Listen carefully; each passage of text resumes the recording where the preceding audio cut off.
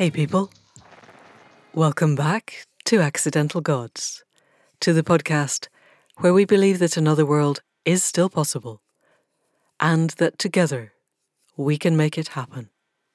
I am Manda Scott, your host at this place on the net where art meets activism, politics meets philosophy, and science meets spirituality, all in the service of conscious evolution. My guest this week is one of those people who gets things done. Pam Barrett has worked as a civil servant in the heart of the UK Westminster government, but then she moved to Devon and became involved in local politics almost by default, as you will hear, first as an activist, and then as what I think can best be described as an activist councillor on the local town council. And we live in a world where the limbic hijack of national politics has pretty much taken over. It's going to be really, really hard to gain traction at a national level to do things that go against the moneyed establishment in ways that create a flourishing future for people and the planet. There's too much big money involved in winding people up to make sure that doesn't happen. We just have to look at the national and the international news to see that playing out in real time. But at the local level, anywhere in the world, we can still make a difference. And that's the level where communities are built and where change happens. And with the local elections coming up in the UK, I really wanted to talk to Pam about her work, about what she made happen, how she did it, and how we can emulate her. And then, here in the UK, there was a kind of social media sensation when the Zoom minutes of Handforth Parish Council were released.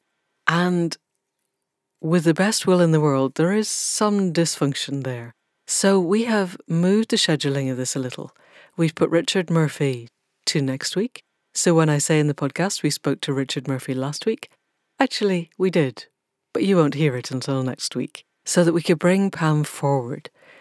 Not just because it gives people more time to put themselves forward as candidates in the local elections, once you've heard about what can be achieved and how to do it, but also because the whole process of local democracy is really in the news just now, and we wanted to pick up on that. For those of you who are not in the UK, I have put a link in the show notes, because I suspect that dysfunctional local politics is probably not ours alone, and that the scope for change at a local level is planet-wide. So, people of the podcast, please do welcome Pam Barrett. So, Pam Barrett, welcome to the Accidental Gods podcast. On what is a snowy morning for us and not snowy for you. I imagine quite a lot of kids are going to be quite sad that they're not going to be sledging down the streets of Buckfastleigh. How is it? Yeah, well, it's lovely and sunny and cold, but the kids will be disappointed, I think. As we record, it's February, so you never know, we might get more snow. And possibly best not to be snowed in, as some of my American friends have been. I hope you guys in the States are all peaceful now. So, Pam, you are the person, probably one of the few in the UK, who is really actually changing the nature of the democratic process and what democracy can do on the ground in Devon. So I really want to explore that in depth in this podcast. But before we get there, can we have a little bit of a history of who Pam is and how you got to be the person who is making change happen? Yes. Where would you like to start? Do you want to go back to childhood or? Wherever feels relevant to what you're doing just now, actually, to be Yeah. honest. Well, I think I think a little bit of childhood is probably a sensible place to start. So I'm one of 6 children. I'm the youngest of a family of 6, and was born in Leeds to mum and dad. Dad was an Irish labourer, and my mum was a cleaner and mum. So very much working class background on a big housing estate in Leeds. And I think that has shaped me a lot. We had two very active parents who obviously we weren't rich. We always managed to get by, but we were shown and interested in things. So we were outside. If I think of my childhood, I was outside most of the time. We were on bikes. We were fixing bikes. We were showing nature. We were learning things. And I think that was quite a marked difference to lots of people in our environment.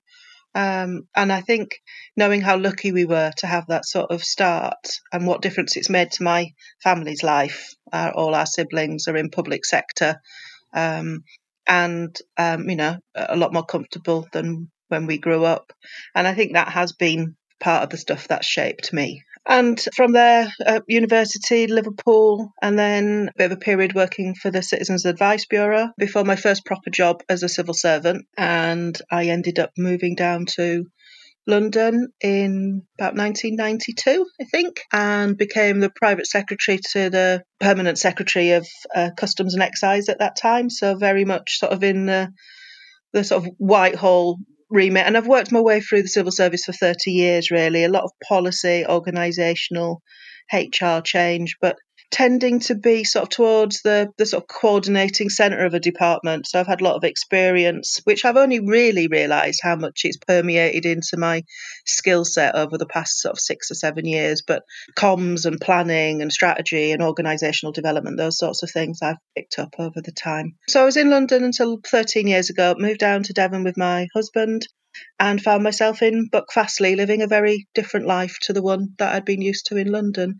And that's, I think, where I've had some time to bed into the community that I'm in and began to see possibilities of how things might work better or make things better for people who live here. So, for people around the world who have never been to Buckfastleigh, I am lucky that I have, because I lived nearby when I was at Schumacher. But can you describe a little bit about the nature of the place so that we can get a sense of the place you were embedding into? Yes, so we are a little town on the edge of Dartmoor, the southern edge of Dartmoor, which is a high rural upland with moors and forests and woodland, so really beautiful part of the world.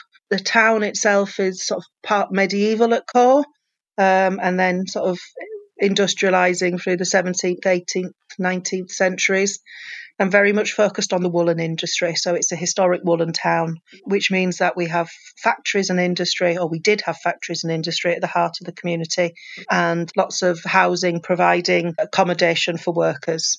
And over time, it's been thriving. There's 3,500 people here at the moment. And the biggest change, I would think, in the past decade is the closing of those factories, where the sheep skins and fleeces and wool was made.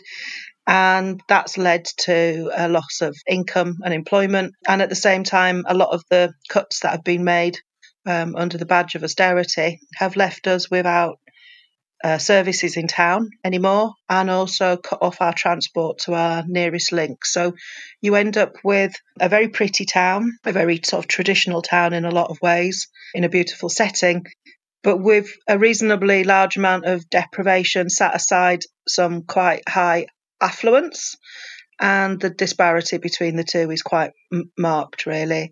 And that inability to access services and facilities is getting worse. And I think that's what's driven me to try and fix. Brilliant. Thank you. So, stepping back a little bit before we look at how you were involved in the local democracy in Buckfastleigh, I'm just curious to know, all of your siblings ended up in civil service of some sort. Did you enter Customs and Excise and that level, really high up level of the civil service, believing that you could change it, or believing that it was already an inherently good thing and that you could be part of a grander system that was doing useful stuff?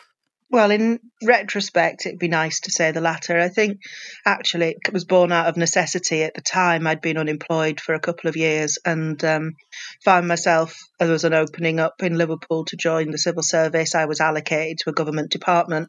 Right. I always expected it to be, a year or two while I found another job to do. I mean, at the time I was also working for the Citizens Advice Bureau, and that was really formative for me as well.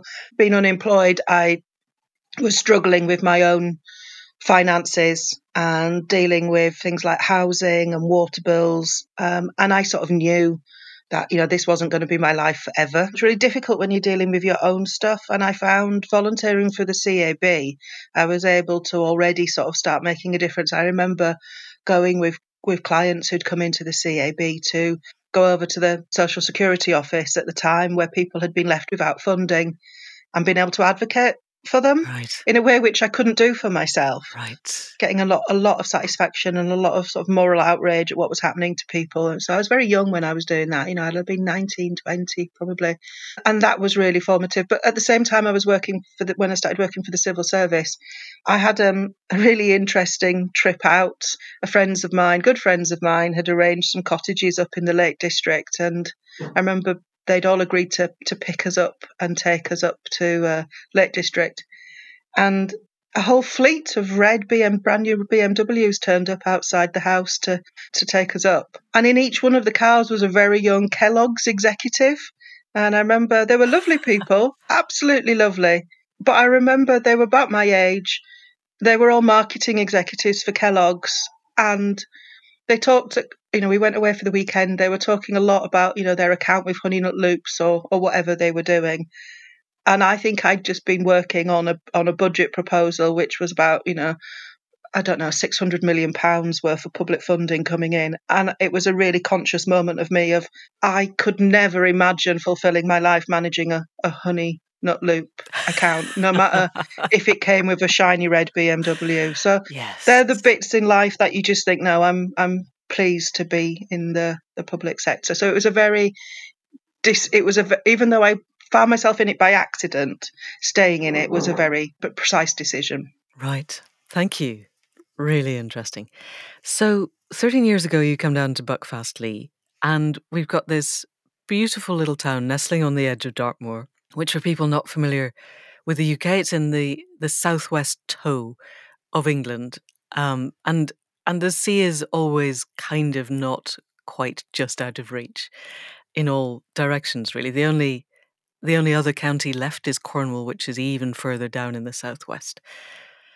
And Devon has become a place where people from London buy their second homes or retire to when they've got huge amounts of money and want to go to somewhere nice in the country. And so Buckfastleigh, I'm sure, like other places in Devon, ends up with that real disparity between the people who have more money than they know what to do with and the people who have lived there for generations, whose factories have closed and now who are really suffering. So, having seen that and coming from the background that you described, can you tell us a little bit about how you began to move into the local democratic system? Yeah, I think our first forays into it was around in 2012 when we had a flooding event in our town. So the bottom end of our town, we'd had a summer of enormous rain, relentless rain. The houses are surrounded by rivers, which were used in the woolen industry for cleaning fleeces. And this particular year, the rivers were overwhelmed and a part of town, at the bottom end of town, flooded, which included my house and my neighbours' houses. It was very traumatic, very upsetting, did a lot of damage. And I think what we as a community, the people at the bottom end of town, our neighbours, wanted to work with the town council to put a flood plan in place and try and address the issues.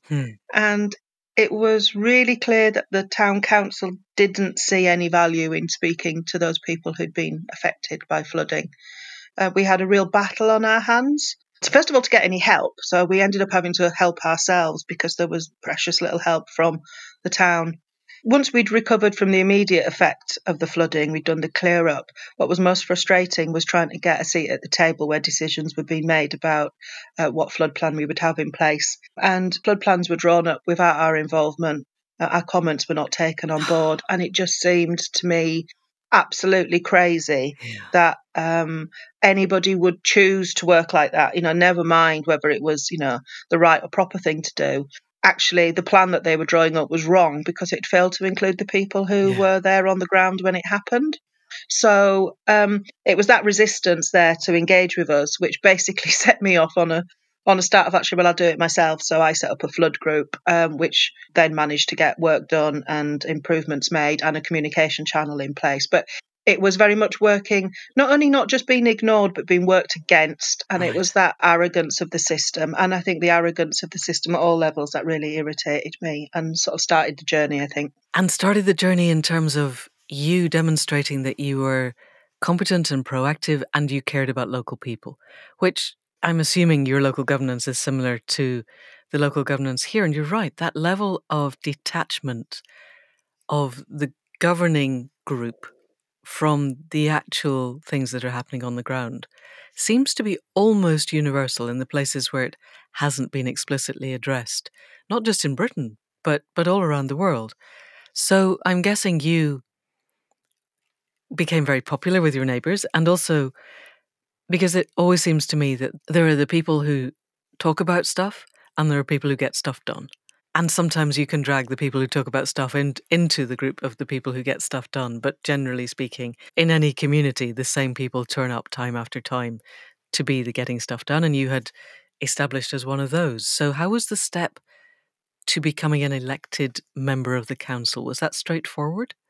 Yeah, there was an intermediate situation, I think, pertinent to what you're saying. So that was 2012-13. In 2013, our next tier of council declared that they were going to close our 120-year-old outdoor swimming pool. The town was outraged, and by this time I'd begun to get quite irritated with the lack of cuts. So you were seeing bus services cut, the youth funding had been cut. I'd moved to Buckfastleigh deliberately because I thought it was lovely, and then to see what was happening to it was just really sad. So for me, it wasn't a case of moving into a place and trying to change it. It was just being salami sliced, death by a thousand cuts. And people were so cross about the swimming pool. But a bit like you said, everyone was cross. Hmm. Nobody was doing anything about it. And I just thought it was too much to sit and watch that go. So I became very active, involved in the campaign to save the pool. Very long story, very shortly, I ended up taking over as chair of the charity of the pool. We raised £350,000 worth of capital grant, and we run it to this day. We rebuilt and remanaged the park and the pool, and we run that really successfully now. So that was between 2014, and we started managing the pool in 2015. And it was 2015, we took over in April 2015, and the elections were in May 2015 for the town and parish council. Wow. So actually, in that time, from about January, February 2015, when we realised there was an election coming up, thought we could probably do better. We contemplated, so there was a few different groups, people involved with the library, people involved with a difficult planning application, which was a really horrific incinerator bottom ash dump, which was planned for our town. There's Buckfastleigh was really very much the underdog. If the services could be cut from it, or any burden that was being based was stuck on Buckfastleigh because we're out on a limb, and it's not as posh as the towns and villages around us. So I think there was always an expectation that nobody would put up a fight. Right. Having a few of us, done the flooding, done this planning application, done the swimming pool, it was like, well, should we bother standing for the town council, because we're obviously quite competent at doing stuff outside the system. But we thought it would give us some legitimacy. We also thought it might shake things up a little bit and be a bit of fun. And so we decided to get a group together and to force the first election at our town council level for as far back as records show. So there is no record of an actual election before 2015 in Buckfastleigh. What happened instead for people who are not familiar with the UK system? How could there not be? So every 4 years, in theory, there is an election. So that's the length of term of an office. And there are 12 seats on our town council. And what happens is if 12 people or fewer put themselves up for election, then they're all automatically made councillors. Right. Yeah, which makes sense. And the situation is the town councils have become so detached and irrelevant to the community that quite often, councils are running with 5 or 6 or 7 Wow. people with vacancies because nobody puts themselves forward. Right. So there had never been an election. This was the first time. So in 2015, we found ourselves with over this time of me being a little bit of an agitator, the town council had packed its council so that they didn't have any vacancies. I think possibly worried that I might try and take one, but I had no no intention of wasting my time as one person out of 12 on a town council. But actually, we were in a position then to put 9 people up for the 12 seats, and we took them all. We took all 9. So, first, 2 questions. The we, is this the we from the swimming pool group or also from the flood group or just a group of activists? And then what did you run under? So, separate question. Let's find out who is we first. Well, I can't actually remember how it started. I'd created some Facebook groups after the flood, which was relatively early in 2012 to sort of improve communication. So I'd created the town Facebook groups mostly to help speed up communications. But of course, it became very valuable for sort of sharing what was happening. I can't remember how we started, but about 12 or 15 of us met up for breakfast one morning in, let's say, February 2015. And we definitely didn't know each other. We might have been aware of each other a little bit more than others. Right. And out of that, we had a discussion, and 9 of the 15 people there agreed to stand for election. So we formed a group. We decided to call ourselves the Buckfastleigh Independent Group, Right. and which gave us a lovely acronym of BIG. And Yeah. we set about having big ideas and asking the big question and even having big breakfasts and all that sort of stuff. So it's quite close to the campaign by that time. So we formed a group. It's interesting to know it has no constitution. It's just a loose affiliation of people who choose to call themselves the Buckfastleigh Independence Group. And shortly after we formed ourselves, and I think it was literally a matter of days, I found Peter McFadden and Flat Pat Democracy somehow or Okay. another. So you found that Spoke to after. Peter. Yeah, Right. yeah. So, so for people who don't know, Flat Pat Democracy is a book written by Peter McFadden from Frome, and it sort of documents how you can go about taking over town and parish councils. It was written probably, I would think, 2013-ish, 2014. And Frome had taken over its town council, the independents from Frome, in the previous cycle, so 4 years before that, so 2011 or so, I think. And it was really handy for us as a shortcut. I went and bought, 10 copies of the book, gave them out to everybody, and it was a really handy shortcut of how to manage your campaign. And Peter and the independents from Frome were able to just provide us with some general encouragement and support. And it was really reassuring to know that what we were thinking was along the right lines. Did you at any point consider standing for, say, the Green Party or Labour or any of the actual political parties? Or what was the conscious decision to remain independent even before you knew about the kind of independent model that Flat Pack puts forward? There's a bit of a longer story here, really. Flat Pat Democracy is very much based on independent politics, because Frome is a lot bigger than Buckfastleigh. There were parties, refusing to cooperate with each other. I've always said our form of flat pat democracy in small towns is slightly different because party politics isn't really an issue down here. Okay. Not at this level. It is at higher levels, and there it's just as bad. It's an irrelevance Right. here. And it was more about the lack of ambition of councils and the processes that they chose to work within. So, the failure to communicate with the community, the failure to address what was happening. If I go back to the swimming pool example, for me, the town council meeting met with the district council, the next tier up.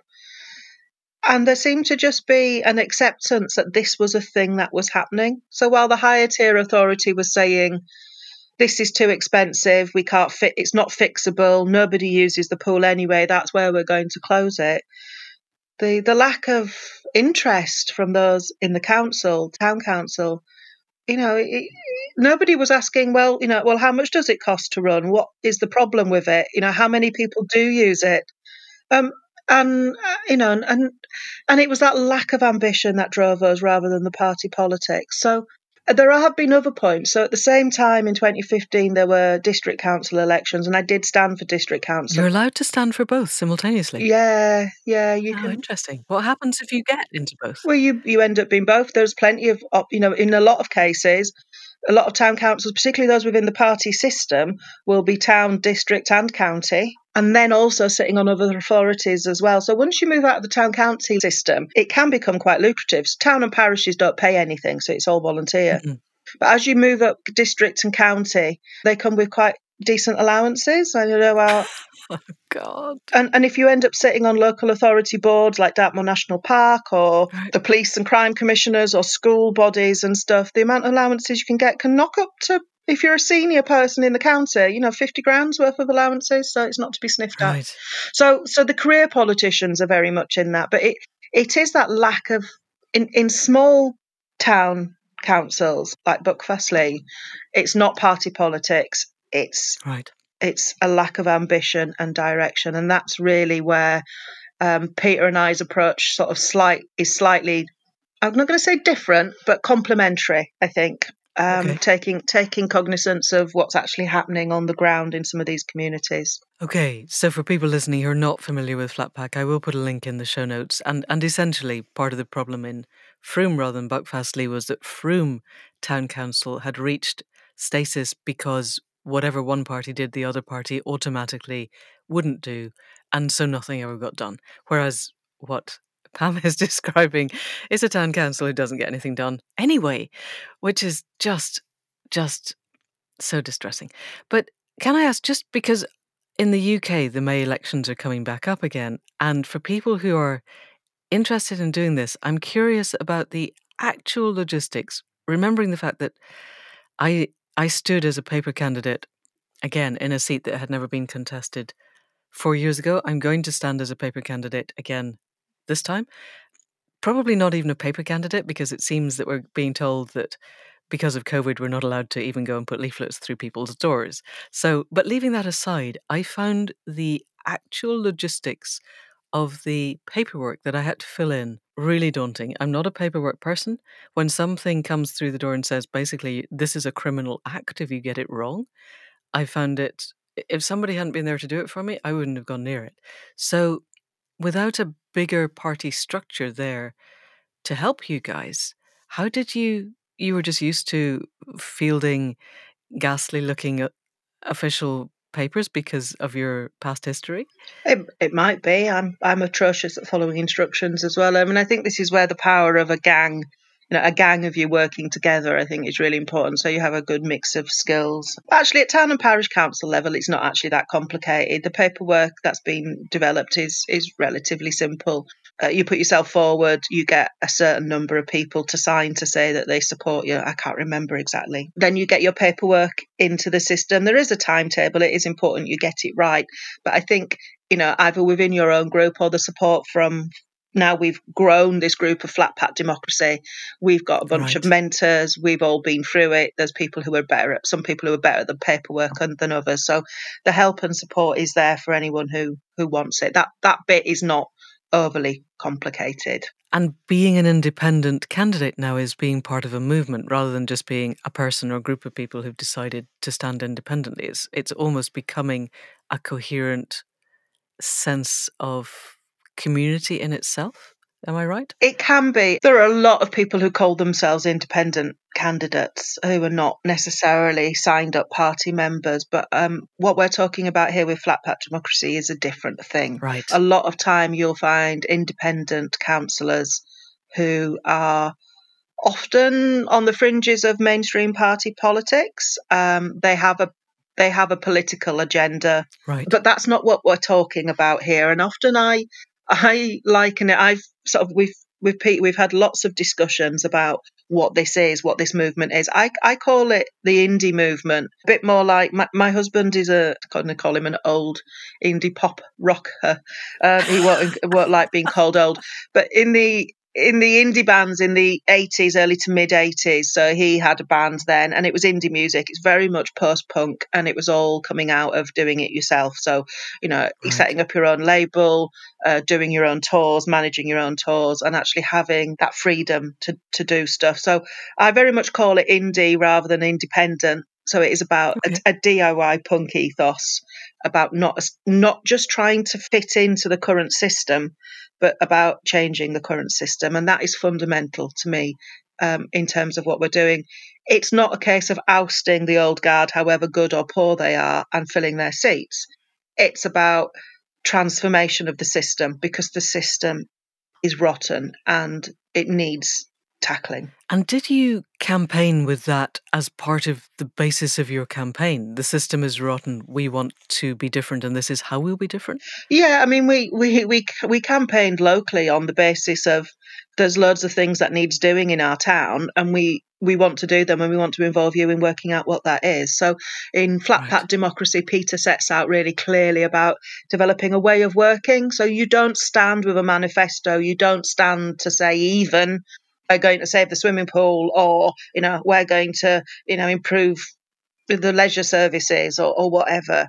You're standing on a mechanism which is we're going to change the system so that it talks to the community about what's needed and then finds a way to make that happen. And Brilliant. All of us will work for the betterment of the community. We don't necessarily know the answers to everything, but we will talk and find out. So that, I think, is fundamental. And in a lot of little places like Buckfastleigh, and I would say, from any communities that are between 1,000 and 10,000 people, you don't need to be that formulaic about it. People don't engage with elections at all sorts of levels, and actually coming at it afresh of, isn't there some stuff here that needs doing? How about we talk about what it is and then do it? What's not to Is like? in itself transformational. Did you end up going kind of door to door talking to people? Did you find that people really understood what you were saying and engaged with it? Yeah, I mean, I can't remember the numbers. We did do a bit of door to door, obviously, pre-COVID. What a refreshing time to be able to do. But we did a lot of online communications. We did leaflets and brochures. I think it was the first time there'd been any canvassing in our town for a long time. Right. And we obviously, by that time, there were a number of us who had quite high profiles in town because of the successes we'd had over the previous years. And then for other people who were maybe much lower profile or relatively new to town but were keen to be involved, because we were all labelled as the Buckfastleigh Independent Group on the election paper, it meant people could say, oh, I know Neil, I know Pam, these other people are standing with them. They must be okay. Yeah, so what we were finding was when we went to the election count, where you could watch the papers coming in, there was all the 12 existing town councillors were on the ballot and the 9 of us. And because of the way it's laid out on the counting table, you could see either people were voting for every single one of the old guard, right, or they were voting for every single one of us. And you could just see there was this split. And actually, we had a really high turnout. One of the old guard, actually, a lovely man, got, and that's the thing, I think at the time it might have been a bit angsty, but in retrospect, it was people trying to do their best, but the system was rotten. That's not true in all cases, but in some cases it was. These are good people who joined in to try and do something,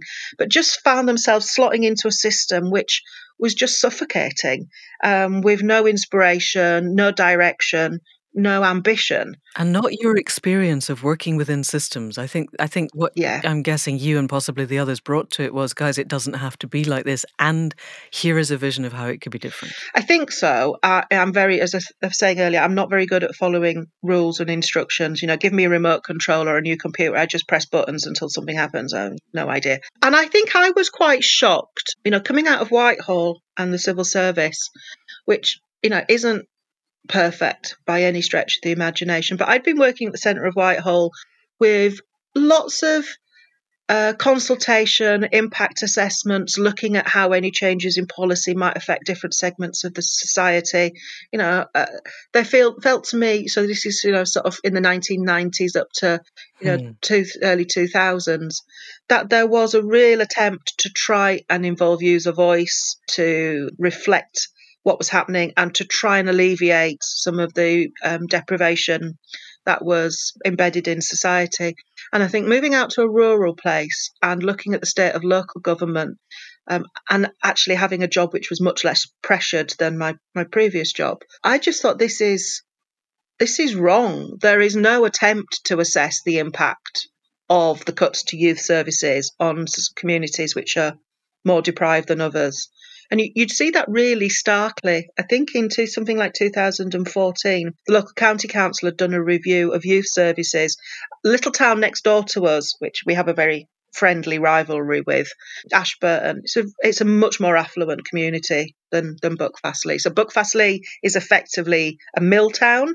Ashburton was always the market town. So, for centuries, there is a difference. There's a difference in size of houses, grandeur of houses, housing stock. We were still building council houses here in the 20s and 30s and 40s to provide labour force to the factories. Right. So there's been a massive gentrification, and we're only less than 3 miles away from each other, but there's no transport in between, not as much as there used to be, and it's expensive. But actually, there was a review of youth services done, and I'm not exaggerating. There was like 21 activities looked at. So we often have our data set presented together, Buckfastleigh and Ashburton. Right. There were something like 21 activities that they'd identified that youth could do in Buckfastleigh.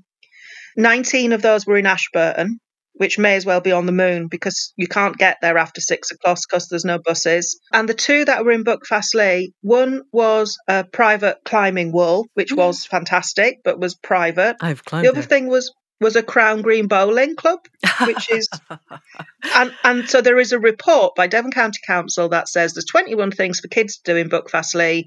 These are all of them are in Ashburton. There's two here, and on that basis, they cut our youth funding by 100%. So they took all our funding away. So there was no youth service provision. What?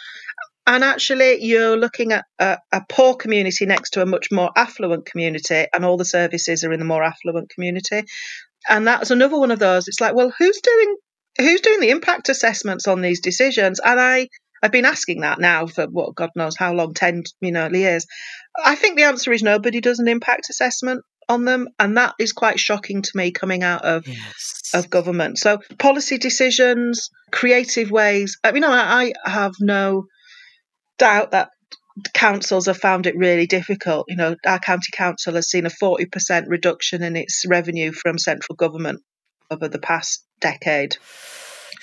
It can't really focus on very much more other than its statutory obligations. But actually, I think what they've done in all circumstances is remove services from communities and centralise them in places which have a bigger population, but effectively leave everybody outside of those areas in rural communities unable to access even basic services.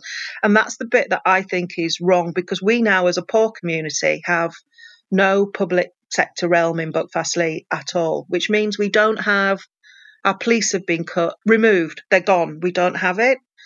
So actually, even the referral agencies that would be relied upon to get services for children who might be in difficulty or danger are not there anymore. So the service itself is now centralised in a town which is 10 miles away from us, which is more affluent than us. We can't access those services. But actually, the argument is that actually people can still be referred into them, but we don't have the referral services on the ground. So it's taken that discussion about, actually, if you're not getting any referrals in from Buckfastleigh, which is, one of the most deprived areas of the district council, then that should be setting alarm bells for you that there's something wrong with the system. And I think what worries me is that it doesn't appear to be setting off alarm bells. The fact that Buckfastleigh doesn't show up on lots of indices is seen that there isn't an issue here, where it only takes a few seconds of thought to realise that there's a system breakdown here, and it's that system breakdown that we're trying to fix. But you have to care about it. So I'm really curious, and this is taking us on a bit of a side step, and we'll come back to the main thread in a moment. But from the sound of things, you were working in Whitehall, in central government in the UK, during the last Labour administration. Devon, as far as I can tell, is run by the Tories. Austerity is an ideological.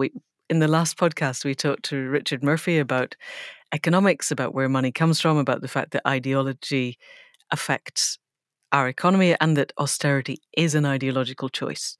And it's an ideological choice made by people who actually don't care about the things that you're talking about. And I'm wondering, are there still impact assessments being made in Whitehall in the way that there were in the Labour years? Because I remember reading something on a blog about the fact that the Blair was a ghastly, predatory neoliberal, but at least the people in charge didn't hate the poor.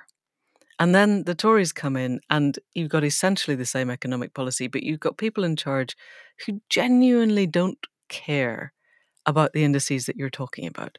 Am I being wildly unfair, or is it to that extent that the people on the right don't have any interest in what's happening to people under a certain income bracket?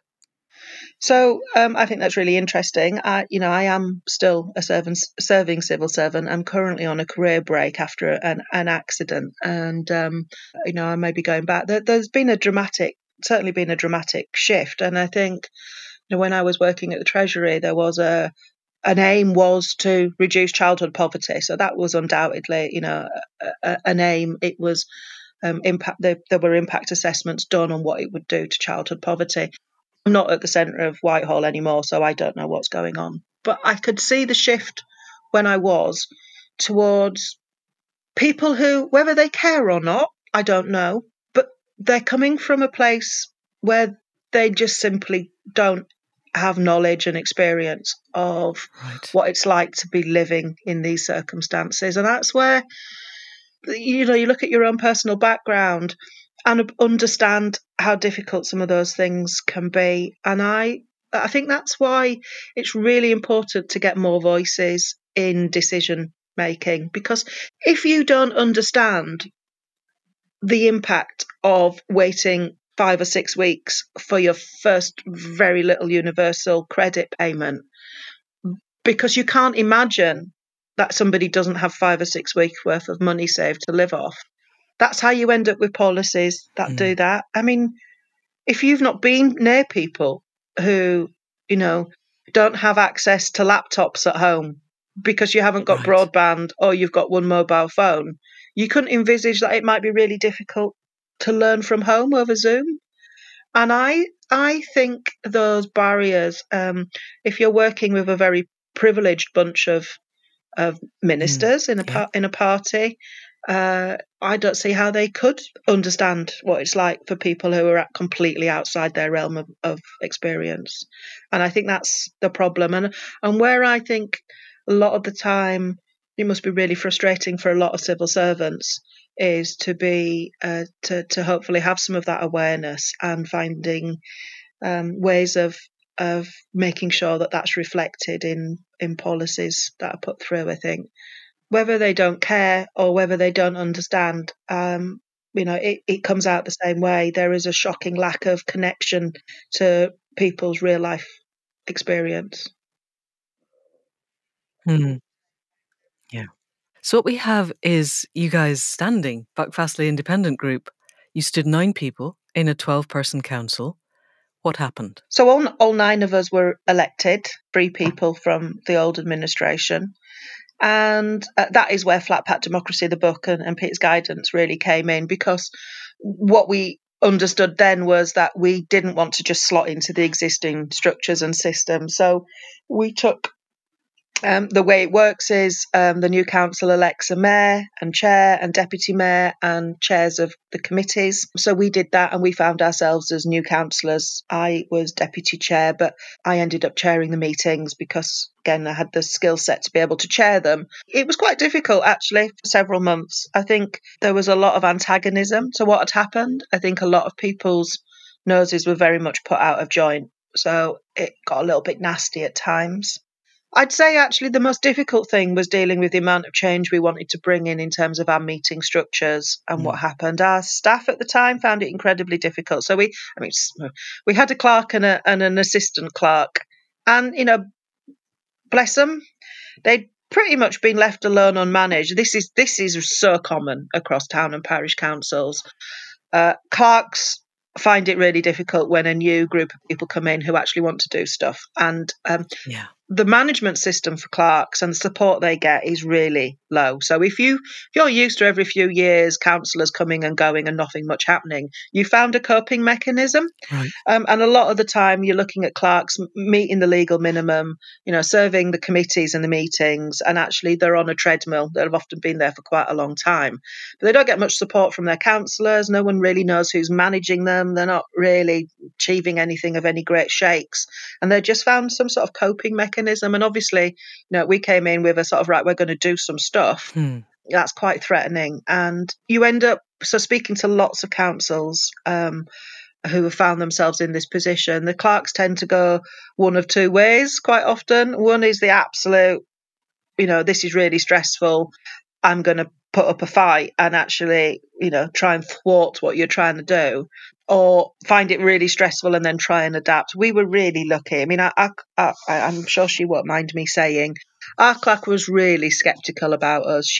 We'd been painted as like, the evil do-gooders coming in, and she found it really difficult. But we knew really clearly that we had to provide some management support to her. So after a few months of difficulty, we were able to, find out what her job was, see that actually she just wasn't supported. She didn't have a proper desk. They were sharing laptops. They didn't have decent chairs or phones. So it was like, well, we're kitting it out. And I think over 12 months, we came to a position where there was an acceptance that we were trying to do good things for the community. And now I'm really happy to say that our town clerk is really on board and is really supportive of the changes that have been made. And this is the same town clerk.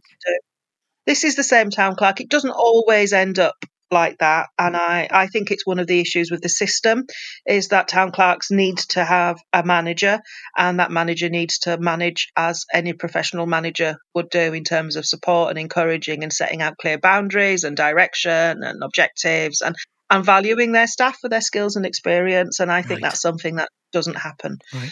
So we've put a lot of energy into doing that. So that was the most difficult piece of work. And I think we hit the ground running on being able to have a conversation with the community about what was needed. So we spent about 18 months or so changing a lot of the governance rules. So a lot of what happens in town councils is there is a set of rules called the standing orders.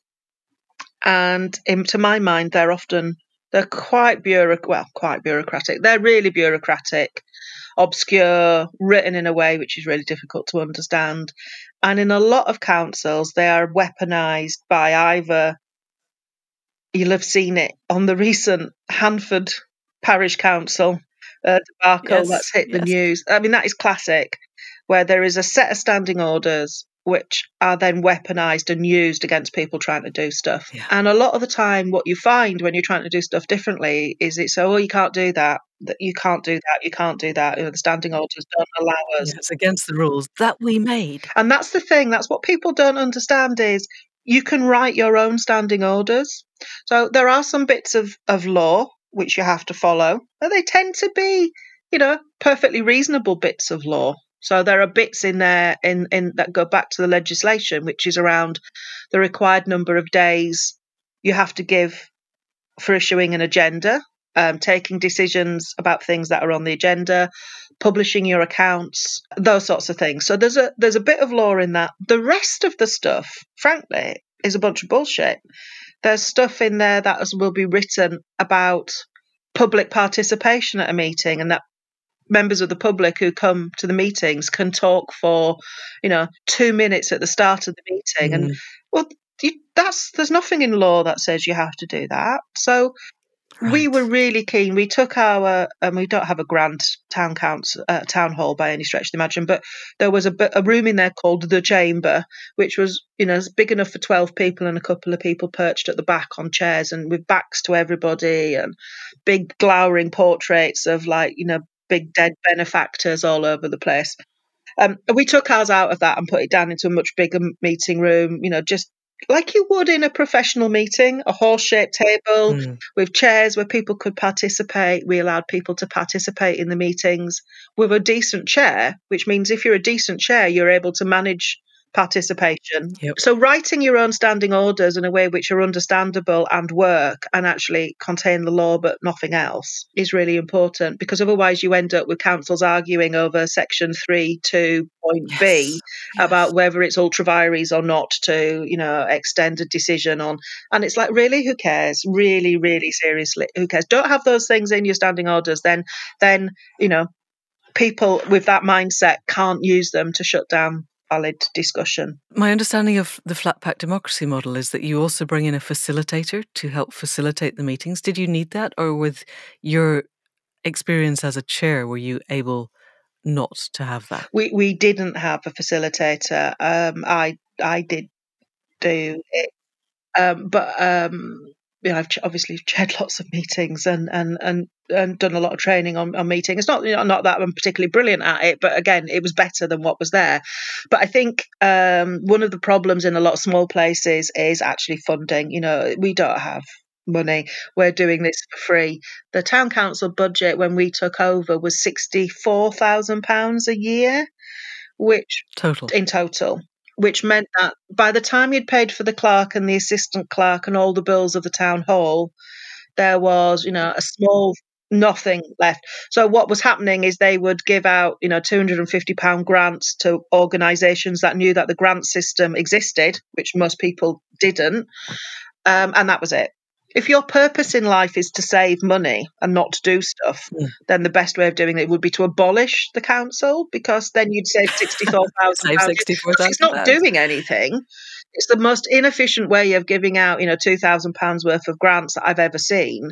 So it's like we very much came with a view of, if there are things that the community wants to do, then something needs to happen. So the ability to pay for a facilitator was not there. But you'll often find that those skill sets exist somewhere in the town, and you can be creative how you did it. We ended up not doing that, although we did do some quite creative meetings later on, and we have subsequently brought in people to facilitate meetings, so much more like workshops for decision making than meetings. But Right. actually, that's pre-COVID, and I can't remember that far back these days. You can do it on Zoom, as we discovered from the parish council that went viral. I'll put a link to that in the show notes too.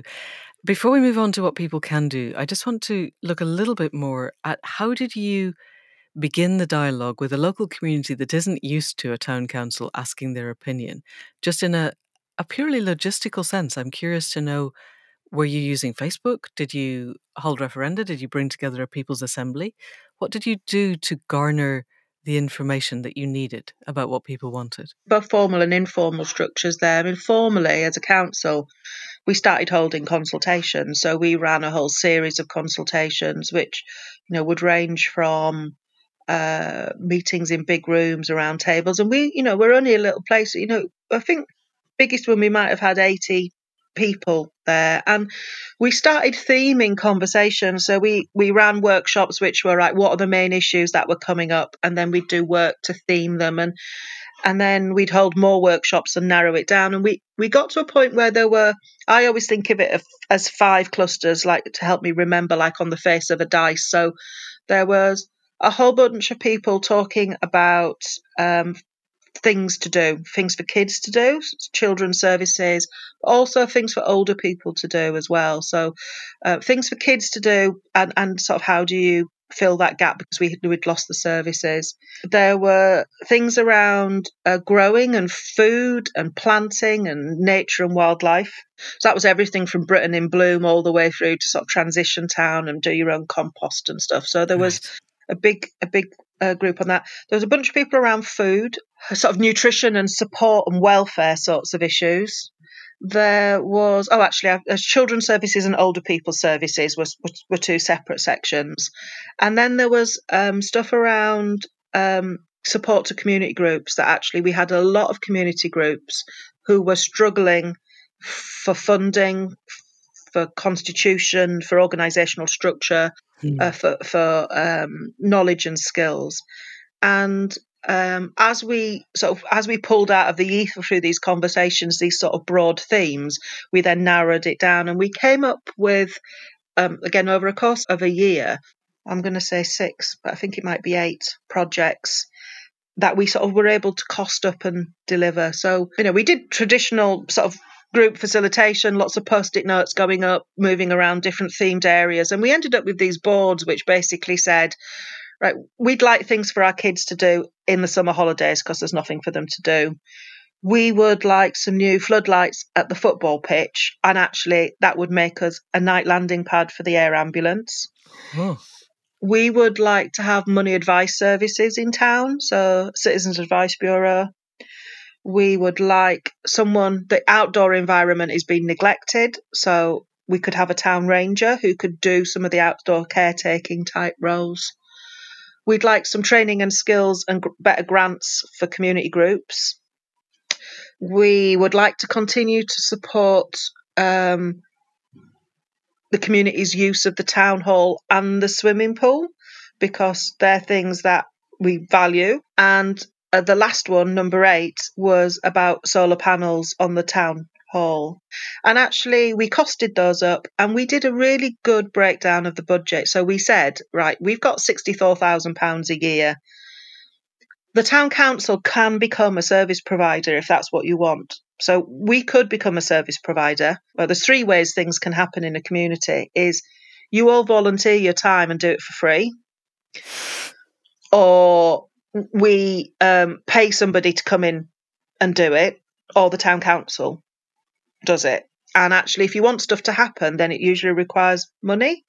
So, we've costed all of these things up. The press is in the room. We were able to say, and again, I'm making these figures up, but it's broadly indicative. I think it was like for 3 pence per week per household, we could bring the Citizens Advice Bureau back to town. And for 11 pence per week per household, we could create a free activity programme for young people. And for 21 pence per week per household, we could make sure that the swimming pool stays open. And we did that across the whole piece. And it came to 97 pence per week per household would fund all of those projects. So what was interesting is we were able to say that at the moment you pay on average £1 per week per household. So if we make this decision, the press who are in the room will have on the front pages of their newspapers that we're increasing your council tax by 97%. And it is true, we are, if that's what you want.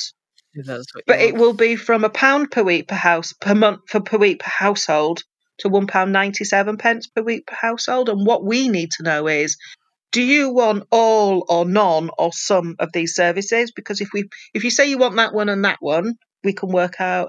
And actually, for the people who were in the room, which again was 60, 70, 80 people, so it's universally not the whole town, but it's the people. And we were running these in quite a friendly way, so we did get quite a wide spectrum of people. They said, we've been talking about this long enough, just get on and sort it out, would you? So then Yes. did it. So we increased our council tax by 97%. Only the party politicians tried to make anything of it. So the party politicians were, oh, look, this is shocking. And actually, in town, nobody's really made any noise about it. And it's just become accepted that we have these things. They work, they run, been transformational, and we have these things, and it's good. And we have a process in place now, which means that people understand. And for me, that was part of a deliberate part of the process. I wanted to do 2 things. I wanted things to start getting fixed in town, because if you're going to wait for any of the other government levels to come in and do anything, it just wasn't going to happen. So we either didn't have anything or we fixed it ourselves.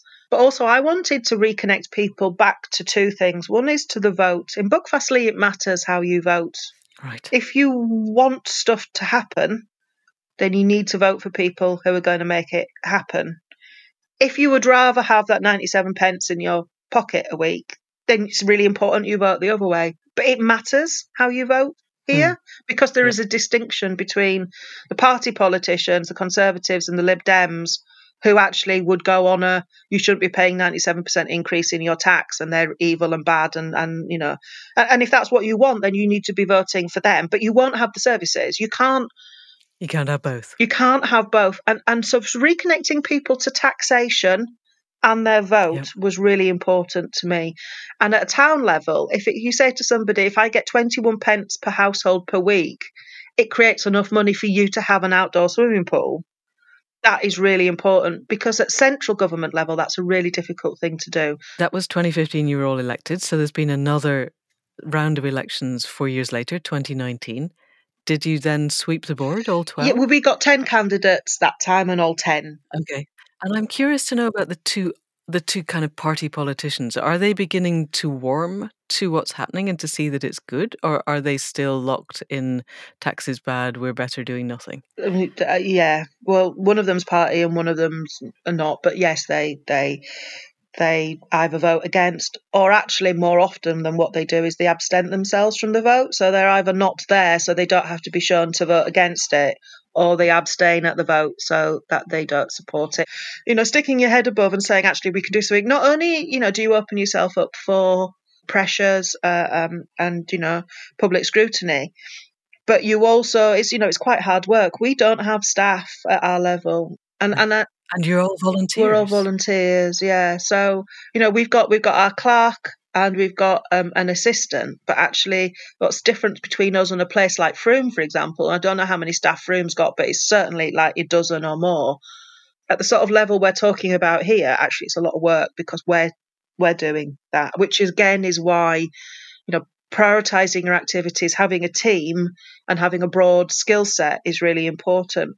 Can people access? Is there a Be Buck Fastly website or a Facebook page? Yeah, Be Buck Fastly. Yeah, we're on. So it's bebuckfastly.co.uk. Brilliant. I'll put that in the show notes too. And we're also on Twitter and Instagram and Facebook as Brilliant. So because we need to stop. I can't believe an hour has gone.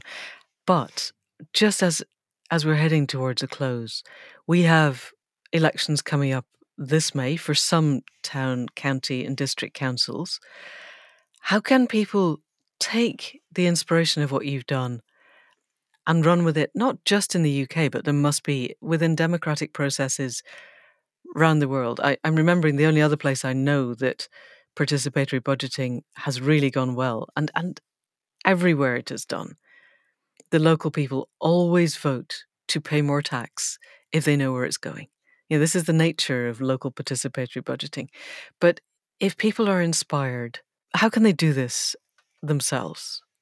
What's the route? Yeah, I mean, absolutely. I think the first thing to do is to go to Flat Pack Democracy and take a look at that. That we've got a good volunteer team behind that, and that's the other thing. Lots of people can't believe we do this for free. I've had lots of questions. Where does the money come from? It's like, well, what money? In the party system, there is a complete lack of they cannot comprehend that we do this for free. Anyway, we do. So go to Flat Pack Democracy. You can sign up there, and I would say get a copy of the book. I'm not on commission, and it tells you what you can do. And I think there's two things. One is to understand why, if you're in a community and you think this could be better, there's stuff that needs doing, then if you don't stand up and do it, then who is going to do it? Go and talk to other people. Find yourself a group of people who feel the same, and then let us help you. We have mentors around the UK. So we're working now with dozens and dozens and dozens of parish and town councils. And we have people who can talk you through what to do, how to approach it, and just to provide you that support and encouragement to go on.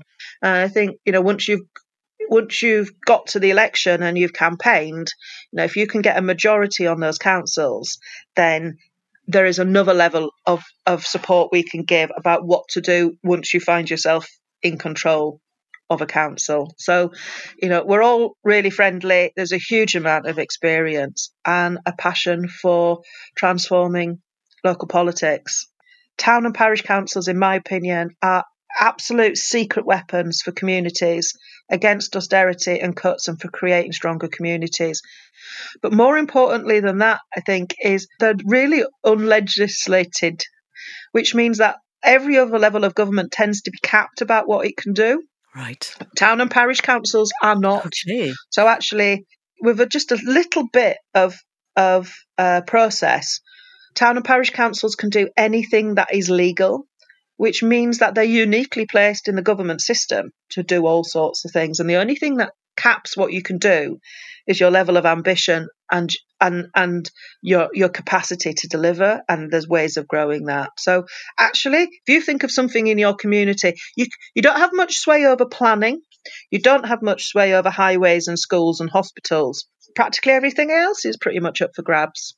Wow. That is a fantastic place to stop. Town and parish councils, local democracy as the secret weapon for creating stronger communities and getting people to engage with the political process in a way that matters and realising that votes actually count. That's fantastic. Pam, thank you so much for coming on to the Accidental Gods podcast. You're very welcome. Thank you. So that's it for another week. Huge thanks to Pam for showing us what can be done if we care enough to be involved.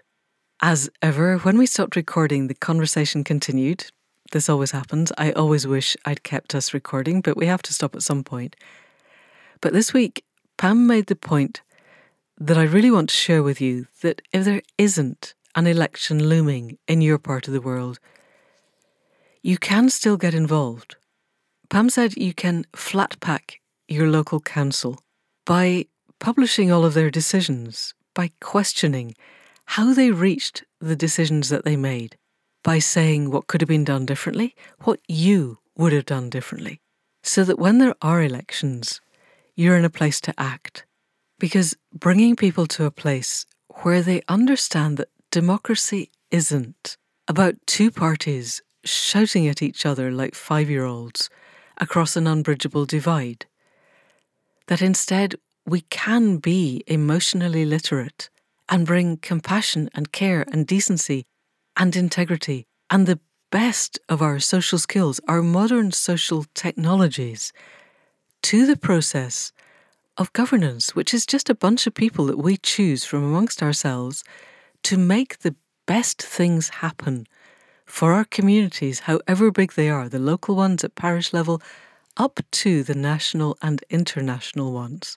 So if we can get people engaged in local politics, then I think we can step past the desperate limbic hijack of our national politics. And then, at all levels, we can change the narrative of who we are, what we're doing, where we're going, and why, which is the urgency of our time. So that is it for this week. As ever, huge thanks to Caro for the sound production and the music at the head and foot. Thanks to Faith for the website and the tech stuff, and thanks to you for listening. If you would like to support us, we do now have a Patreon page. Thank you to those who have already contributed. If you don't fancy supporting with Patreon, then please give us some stars and a review. Actually, 5 stars would be nice. And just spread the word. Get us out to your friends. Pass the link to anybody that you can think of who would really like to be part of the urgent moment of now and the ways that we can change the world. And if you really want to dive into that, there is always the membership program on our website, which is accidentalgods.life. And the show notes there with all of the links to Flatpack Democracy, to all that Pam is doing, to a wonderful little video that they made all about Flatpack Democracy, and to the Handford Parish Council meltdown, which was kind of interesting in the process of local democracy. So that's it for now. See you next week. Thank you and goodbye.